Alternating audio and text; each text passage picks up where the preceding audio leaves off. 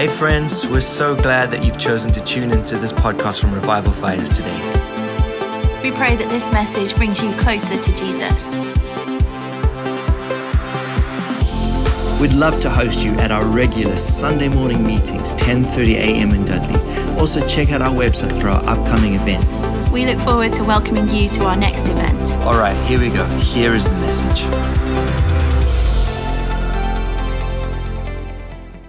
Receive the peace of Jesus.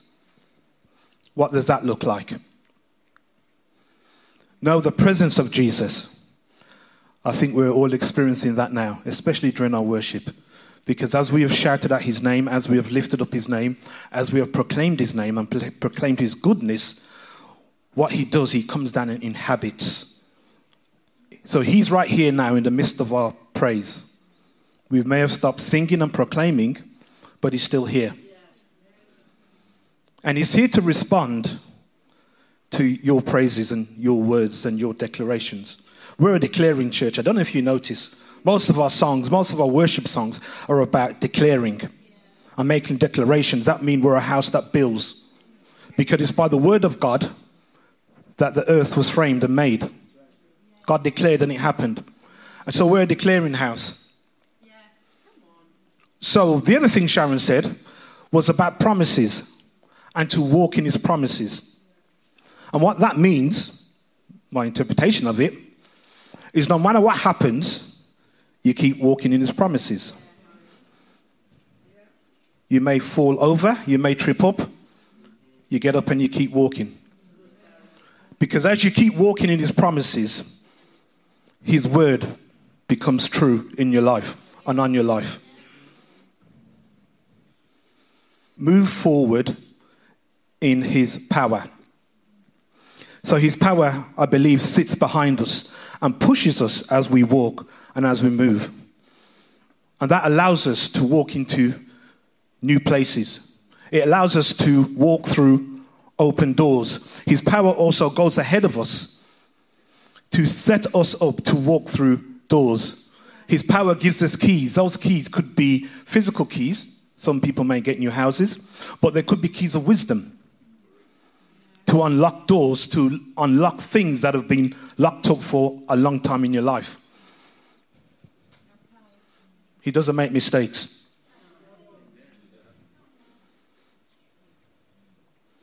So we're on a journey. We're also in an interesting time of the year. We're in spring.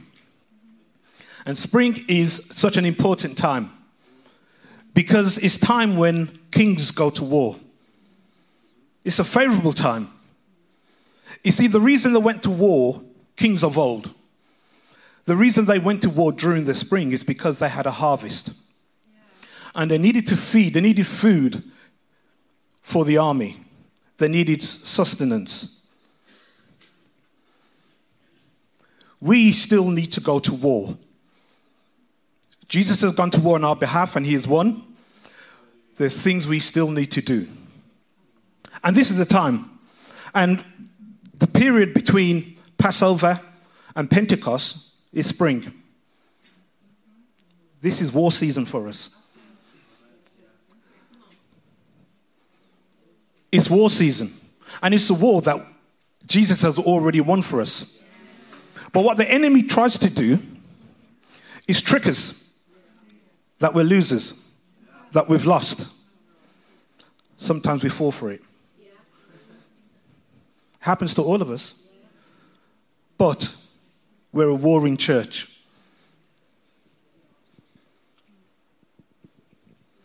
So in this journey of Pentecost, towards Pentecost, Jesus was murdered. Isn't it interesting we say crucified when he was murdered? Maybe there's a difference. Well, he was murdered, unjustly killed.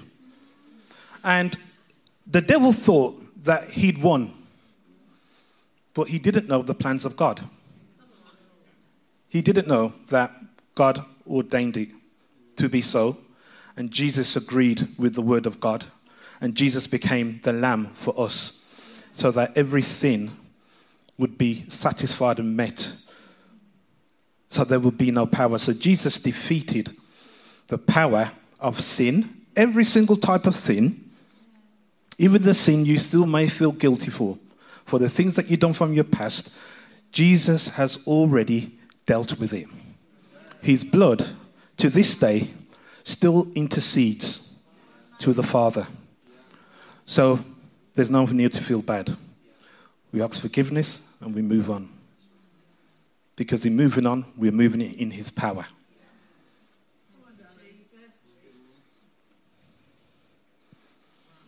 So we're going to continue to look at what happened.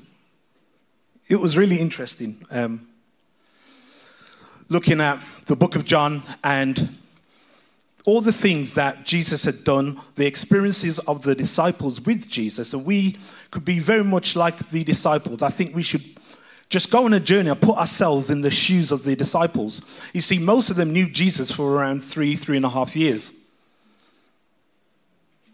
Did they leave their jobs, leave their careers, give up everything and spend 3 years walking with Jesus, having experiences with him? You see, John starts the book of John by declaring about Jesus. He starts with a declaration that in the beginning was God. In the beginning was the Word, and the Word was with God, and the Word was God. So John had a revelation of who Jesus was. And he knew that the Word became flesh. They had the experience of Jesus turning water into wine.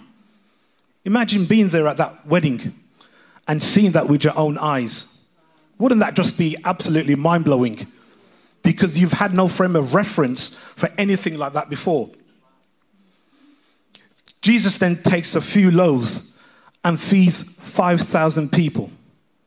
Wow. They see him walk on water. They also saw some disciples leave Jesus because they couldn't live the way that Jesus lived. They didn't want to. They witnessed the miracles of healing. You've just heard the testimony this morning of healing. Someone came in pain. They had an encounter with Jesus. Now there's no more pain. So we get to witness and experience some of what the disciples did because we're disciples. They witnessed something else. They witnessed Lazarus being brought back to life. Now that would have blown my mind personally. That is something I'd like to see. Someone being brought back. There's only one person who would want to see someone else brought back to life. Not that I want to see anyone dead, of course, but they witnessed Jesus entering Jerusalem as a king on a donkey. But they also experienced Jesus washing their feet. They had intimate moments with Christ. And John says there are so many things that they witnessed and experienced that it couldn't be written in books because it would fill the earth. In just 3 and a bit years, they had such a vast array of experiences. So imagine how they would feel seeing Jesus then arrested and murdered, crucified. That must have been so devastating for them. But before that happened, Jesus actually spoke to them about it, which I think was rather good of him. In John 14, he made a promise to them that the Holy Spirit would come and be forever on the inside of them. He will never ever leave you. In fact, Jesus called him the advocate. Someone who comes and speaks on your behalf. You can have an advocate in the legal terms, someone in court. It's a solicitor, a lawyer, a barrister. who represents you, speaks for you. That's why you don't need to speak to the judge, because there's an advocate that speaks on your behalf. And Holy Spirit speaks on our behalf in every situation. He then went on to say, peace I leave with you. Peace I give you. I don't give it to you as the world does. He then goes on to say, do not let your hearts be troubled. An indication of things coming that may trouble your heart. And he goes on to say, don't be afraid. We have an advocate. So after Jesus says that, that's when trouble starts, persecution starts. But Jesus has already told them. Jesus has told us, because we're disciples, don't let your hearts be troubled. Do not be afraid. Do not be in fear. To add to that, Jesus then says, you will see me no more. So imagine you've been walking with God.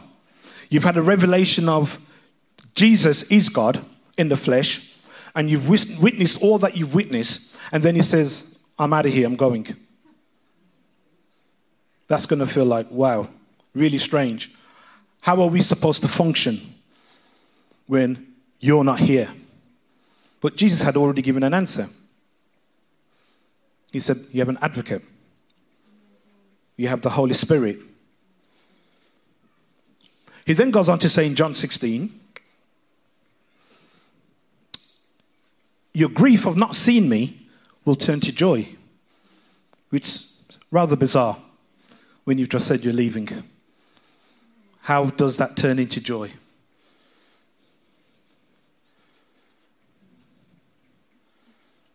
Jesus gets arrested. Peter, who loves Jesus, turns up to deny him 3 times. I'm not with him. I don't know him. I'm just here, watching what happens. And then in John 19, Jesus is executed. And then his disciples and family have to witness that, which is much been one of the most awful things to experience and see. Someone that you love killed. Especially to the background of the religious men cheering and shouting, being pleased. And I wanted just to put ourselves in that position in a modern day context where, let's say we're being persecuted on the same scale that the disciples were being persecuted. And we've gathered here at church. It means that we would have had to have left our homes, left our belongings, our possessions, because we wouldn't be able to bring all that we've got with us. Limited bathrooms, limited food. That's a tough situation to be in, but that's the situation that the disciples were in. And then as we move into John 20, turn your Bibles with me, in fact, to John 20, and we're going to look at verse 19 to 23. It's also on the screen. And he says, on the evening of that first day of the week, when the disciples were gathered together, with the doors locked for the fear of the Jewish leaders, Jesus came and stood among them and said, peace be with you. I think Ryan was talking about peace a few moments ago. Peace be with you. In the midst of a storm, in the midst of difficulty, peace be with you. Great words. How does it feel in reality? You left home, fear of your life. The guy that you worship, called Jesus, has just been murdered. You've seen it. Now you've left home and you're now with the family of believers sitting here in revival fires. We've locked the doors, rolled down the shutters, because we're now living in fear. Because we're under threat. What does our conversations look like? How do they sound? How are we relating to each other? How are we reacting to all that's going on the inside? Because every one of us is an individual. And we're going to respond differently in a crisis. We're not all going to be happy clappy. We're not all going to be saying, oh, but Jesus said don't be afraid. We'll have emotions of trauma. Maybe from our past, maybe from the present. But then the Bible says that Jesus appeared. I doubt he knocked on the door and said, let me in. I think he maybe came through the walls or the doors. Maybe he came in from the ceiling.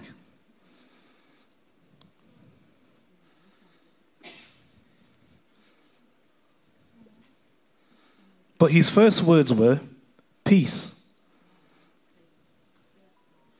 be with you.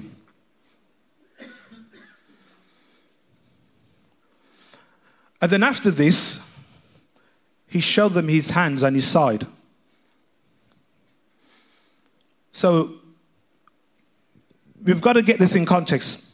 Earlier on in John 20, Mary Magdalene went to the tomb. The stone was rolled away. She went and got a couple of the other disciples. And then Jesus stopped her. And she thought he was the gardener. So that means he looked differently to what she knew. His appearance had changed because she didn't recognize him. So Jesus now walking into this room, we wouldn't have recognized him. But he said, peace be with you. Words that they'd heard before. And then he showed them his side and showed them his hand, the scars. Those that were there would have known that happened to Jesus. It only happened to Jesus. It didn't happen to the other two that were crucified on the cross. Then they burst into joy. In fact, the Bible said they were overjoyed. And that's really interesting. So they've gone from a state of fear to being overjoyed in a sentence. That's the effect of Jesus. He can transform any situation like that. In one worship song, half a worship song, in one sentence. If you believe, you will be transformed.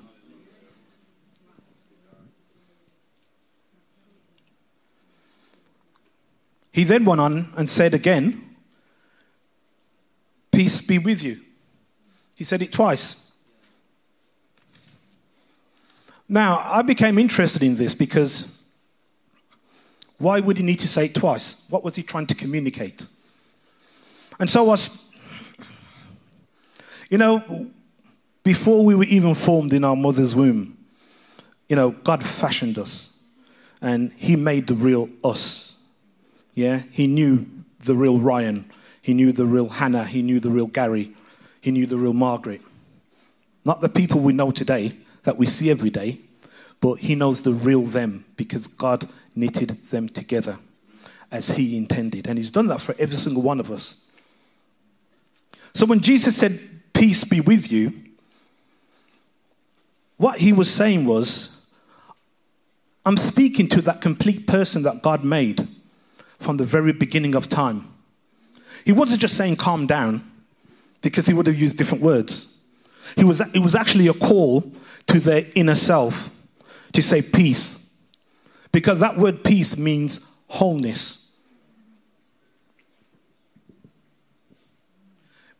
Most people who say, my brother-in-law says the word peace all the time. And it's a greeting, and it's also when you say goodbye. But I believe in this context, Jesus was calling their original nature out from what they were going through. You see, when we are under threat, when we're in a crisis, we feel different sometimes to how we would do on a normal day. We may respond to others differently. If you're a mother, you know what it's like when your kids want your attention and they don't want to give up. Same with fathers.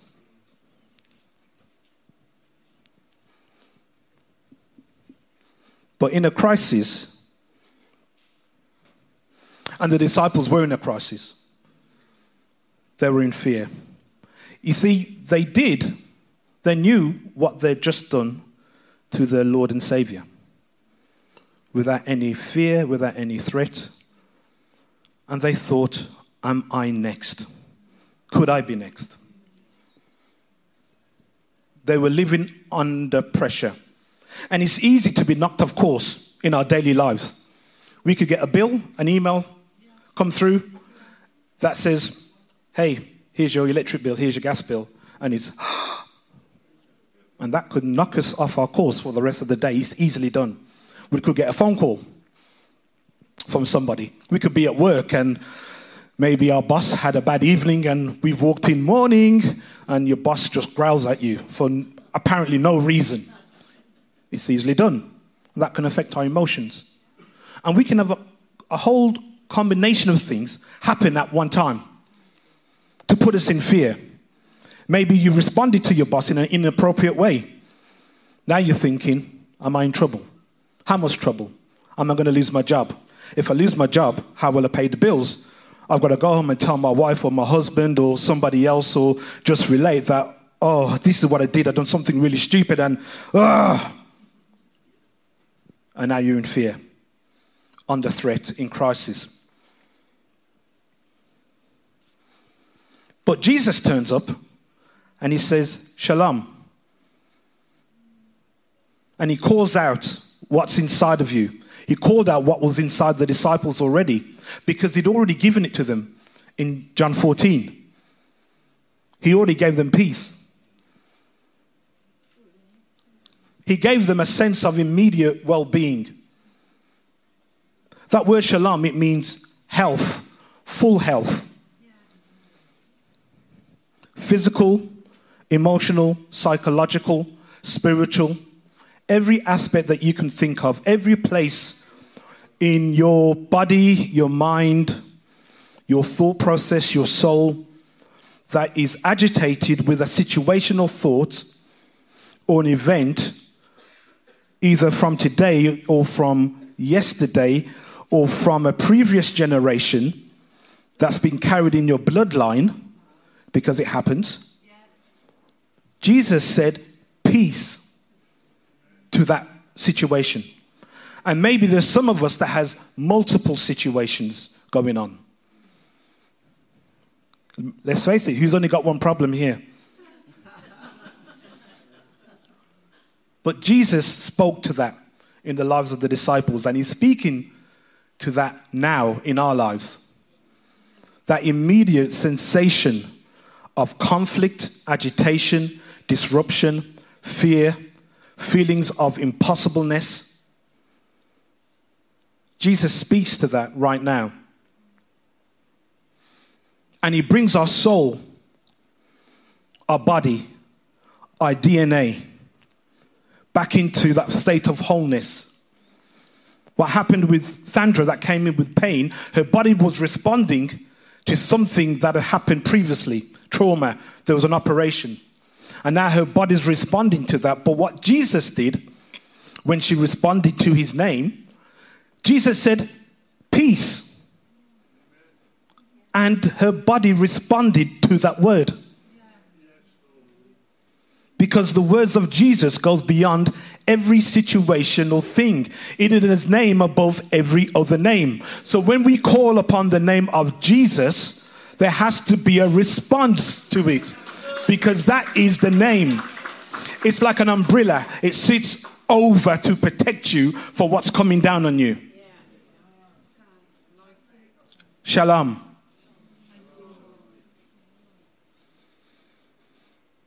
It means no more hostility. It means no more warfare. It means total satisfaction It means a coming together back to how things should have been, how God created you before you were formed. That's what Jesus does. And those were only his first words. But it was important enough for Jesus to repeat it. And I believe he was calling out our individual nature of how he framed us. And I'm talking about us now, not the disciples back then. And this is what Jesus is doing in this time frame. In this time frame, one of the principal words that Jesus would say to us is peace. And when we call upon the name Jesus, growing up, I used to wonder why, my spiritual mom and dad, sometimes you'd be sitting there, could be watching TV, and you just hear the word Jesus. And didn't understand it. Sometimes mum would be in the kitchen and you hear, oh Lord, Jesus. I'm now starting to understand in my older years. Because at the mention of that name, you attract him. And everything else bows down because of his presence. And his presence is all powerful. His presence is within us and around us. The Jews believe, the reason they don't say the word God, because they believe he's the very breath that you breathe, that he's everywhere around you. He is. The more we recognize it, the more we begin to walk in his power. It pushes our faith. When Jesus showed his hands and his side, I think he was proving to them that it's me. People talk about doubting Thomas. Thomas asked a question, Jesus showed the others without them asking. Because I think he looked different to what they knew him to look like. Jesus likes to comfort us. He likes to make us feel secure in him. And I believe that's another reason why he showed them. To say, look, I'm here. You're not alone as you think you were.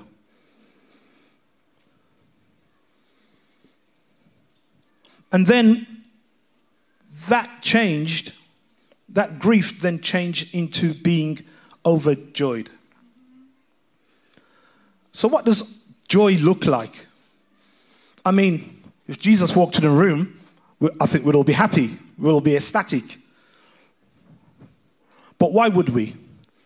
Would we just be happy to see him? Look, there's Jesus. Or would we be happy because of our position of knowing who he is? You see, I think once Jesus had told them peace and called out who they were, their wholeness, their completeness, their well-being, and they realized it was him, the Bible talks about joy. But in this situation, he said that they were overjoyed. That's going beyond joy.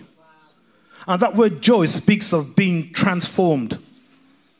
It means that you're in a different state to what you was previously. And I believe that the disciples clicked back into knowing who they were rather than the condition that they were in. You see, it's easy, very easy, to respond out of our condition, out of all the things that are happening to us. But Jesus had told them that I'm sending an advocate, someone that will speak and do things on your behalf. Jesus told them, I'm going to a place to prepare somewhere for you. So Jesus was explaining to them that I'm changing your position. You see, our position now as believers, because of what Jesus has done, is that we're seated at the right hand of the Father. That's an amazing position to be in. And that's what I believe, why they were filled with joy. Because once they remembered whose they were, rather than the situation that they were in, I believe that then caused a transformation in their thinking, in their reaction. And as we remember whose we are, and not where we are, and not what we've been through, that then gives us the power of joy. Because that's then the Holy Spirit working within us. Our advocate, our friend, our helper. He then goes on to reaffirm all that he had said previously. Jesus desires for all of us to be complete. He desires for all of us to walk in the fullness that he has for us. The fullness that he has for us, he ordained before we were even conceived. Isn't that incredible? But it's all there for us to walk in. It's all there for us to live in. It's all there for us to enjoy. And then that joy, we get to share with others. We get to be disciples. It's easy to forget our position by the experiences we go through. Towards the back end of last year, I had a dear friend of mine. We've been friends for nearly 40 years or so. He was rushed into hospital critically ill. Doctors told his family, don't bother hanging around. Go home, keep your phone on, we'll give you a call. You know that's not good news when medical staff say that to you. And when one of his relatives rang me, at first I was like, no, the power and name of Jesus. And I started praying around other believers, and we were praying. And then after a couple of days, I started to wane. And the reality and the gravity of the situation began to take hold of me. And I began to lose my faith in what Jesus could do. It's easily done. I rang one of my friends who's not a believer yet. And he said to me, what chance have we got if you're giving up? You're supposed to be a man of faith, was what he said to me. I felt pretty small in a few other ways. But it meant I had to go back to God, because I had a challenge on my hand. I've got a non-believer who I've known for nearly all of my life, since I was 5, telling me, well, you're the believer. Do something. What about this Jesus that you go and worship every Sunday, that you talk about all the time? Where's he? So as I went back home, doing things, and Holy Spirit started speaking to me about my position. And Holy Spirit said to me, in this situation, I'm calling you to disrupt the plans of the enemy. Clear as day. How do I do that? Pray. Bring the name of Jesus into that situation. And I believe as I started to pray, the peace of Jesus came on me. And the words I'd said previously about I haven't got the face for this were no longer my words. I started praying about disrupting the plan of the enemy.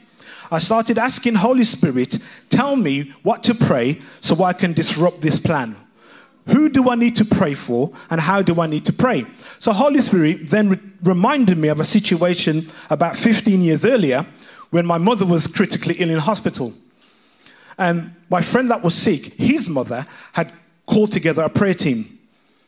And they started praying for all the doctors, all the nursing staff, all the equipment, everybody that was involved, everybody that made the tea, brought the meals, everything. So I started to write a list. And I started to send messages out to believers. And those believers sent that message out to their prayer groups. So now all of a sudden, my friend had a number of people, most who didn't know him, praying for him. What happened? Holy Spirit reminded me of my position. He's now back to full-time work, by the way.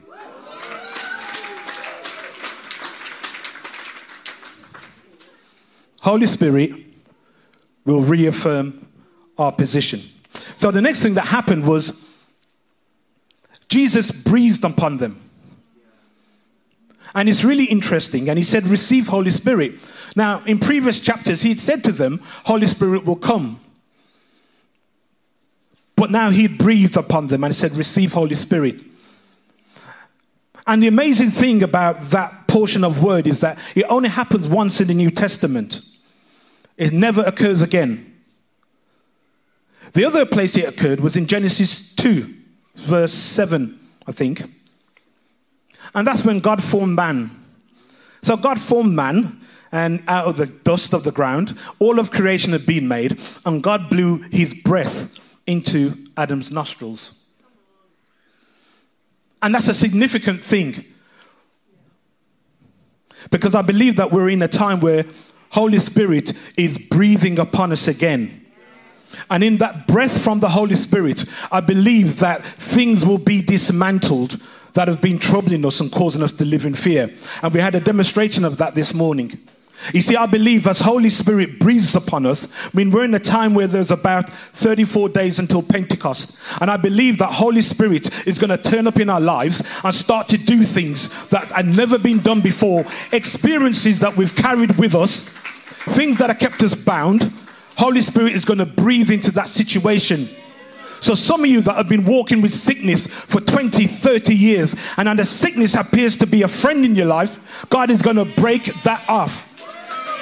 Some of you that have been living with trauma that causes you to react in a particular way in a negative situation because it reminds you of what's happened, Holy Spirit is going to breathe in that situation. Holy Spirit is going to cause doors to open that you've never imagined ever opening. Some of you have been dreaming about jobs and promotion and been frustrated that you've not been able to get through. I believe in this season, there's going to be testimonies about new jobs, new doors opening, new keys. I believe as Holy Spirit breathes upon us, he's going to bring a new measure of hope into our lives. That our thinking is going to be transformed so that we shall now start to speak from the position that we hold as disciples rather than the condition.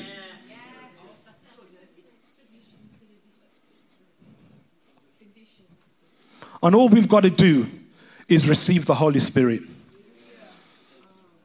You see, the great thing about Christ, he does it for us.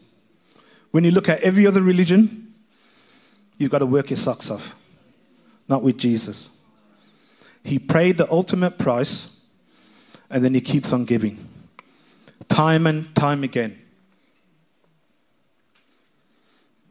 So in this season, expect a fresh wind of Holy Spirit on your life. You see, like Ezekiel, some of us are in the valley of dry bones. We don't know which way to turn because everything looks dead. But he asks the question, can these dry bones live? And the answer is yes. And all we've got to do is call upon Holy Spirit and say, breathe upon me, Holy Spirit. Holy Spirit, make all things new. You see, when we got saved, we became a new creation. But the work doesn't end there. Holy Spirit is still breathing to make all things new in our lives. So it doesn't matter what your situation is. There's some people that's walking in unforgiveness and it's doing this to you. You're trying to move, but it's holding you back. As you forgive, Holy Spirit will come along and cut that cord. And it's going to set you free. And you're going to move forward in power. You're going to be able to move forward in hope. You're going to be able to move forward step by step, walking with God. Some of us need wisdom. How are we going to navigate the path ahead? Holy Spirit will breathe and wisdom will come.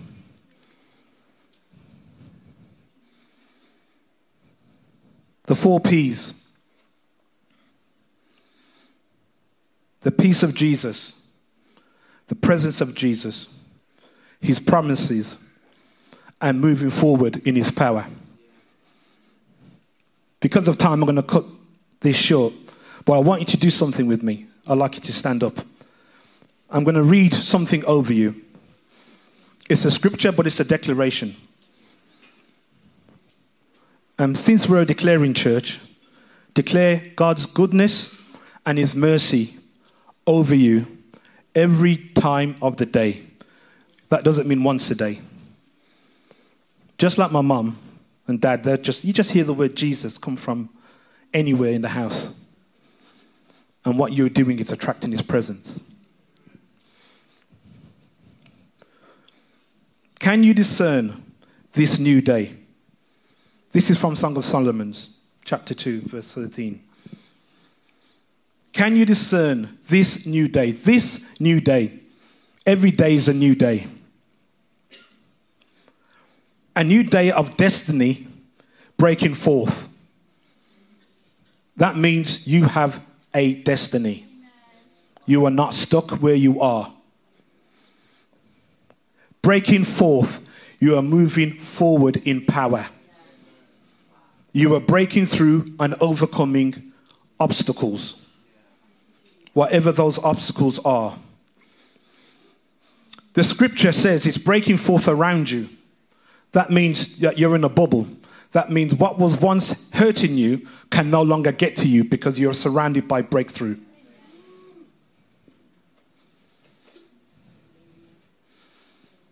We've seen the early signs of God's purposes, and we'll get more of those as the testimonies come in, because the testimonies will empower you. They will invigor you. The life groups that you go to will invigor you, will empower you. When you come next Saturday about your gifting, it will invigor you, it will empower you. These things are not by chance. The early signs of my purpose and plans are bursting forth. The budding vine of new life are now blooming everywhere. So that means you're going to see things differently. Even when you see problems, you're going to see opportunities. And as you ask for wisdom from Holy Spirit, he will tell you how to overcome those difficulties, to turn the trouble into opportunity. Because that's what he does. He's a way maker. How many times have we sung that? But this is what he does. All we've got to do is believe. So the budding vines of new life are blooming everywhere. There's a fragrance of their flowers whispers. Imagine that, a fragrance whispers. And as we move in tune with Holy Spirit, we're going to hear things that seem ridiculous talk to us. It won't just be the human words. We're going to hear in our spirit what our advocate is saying. There is a change in the air. There is a change in the air. You are no longer going to be how you were. There's a change in the air. That is my declaration over each and every one of you, that there's a change in your air, in your environment, in your home, in your workplace, everywhere you go, because you are that change. You are the one that is walking with Holy Spirit, who is the agent of change. There's change in the air. Arise, my love. This is what Holy Spirit says, arise. That means wake up, get up. Wake up, get up. That's what he wants. Because when we wake up, get up and start walking with Holy Spirit, this is where we're going to see breakthrough. He's going to blow our minds. I truly believe that. There's going to be such an attraction on your life that you just won't be able to work it out. And it won't be because of anything that you've done. It's going to be purely the work of God, blessing you, keeping you, and making you for breakthrough. This is the timeline that we're in. And then he goes on to say, run with me to the higher place. We're unique in all of creation. We get to walk into heaven. And we get to bring it back to earth and rejoice and live in that power because we are carriers of his grace. And he finishes by saying, for now is the time to arise and come away with me. So I speak to you as disciples of the Lord Jesus Christ. that the power of God, the breath of God will begin to blow over your lives from this day forward. That you will experience things that you've never experienced before. But here's what we're going to do. We're going to come and testify about it. We're going to build up a church and we're going to build up each other. And God is going to make you whole. Thanks for listening. Stay connected, be resourced and equipped by subscribing to our YouTube channel, our podcast channel, and following us on social media at Revival Fires on Instagram and Facebook. If you've been impacted by this ministry, why don't you consider investing and sowing a gift? Visit our website for details on how to give.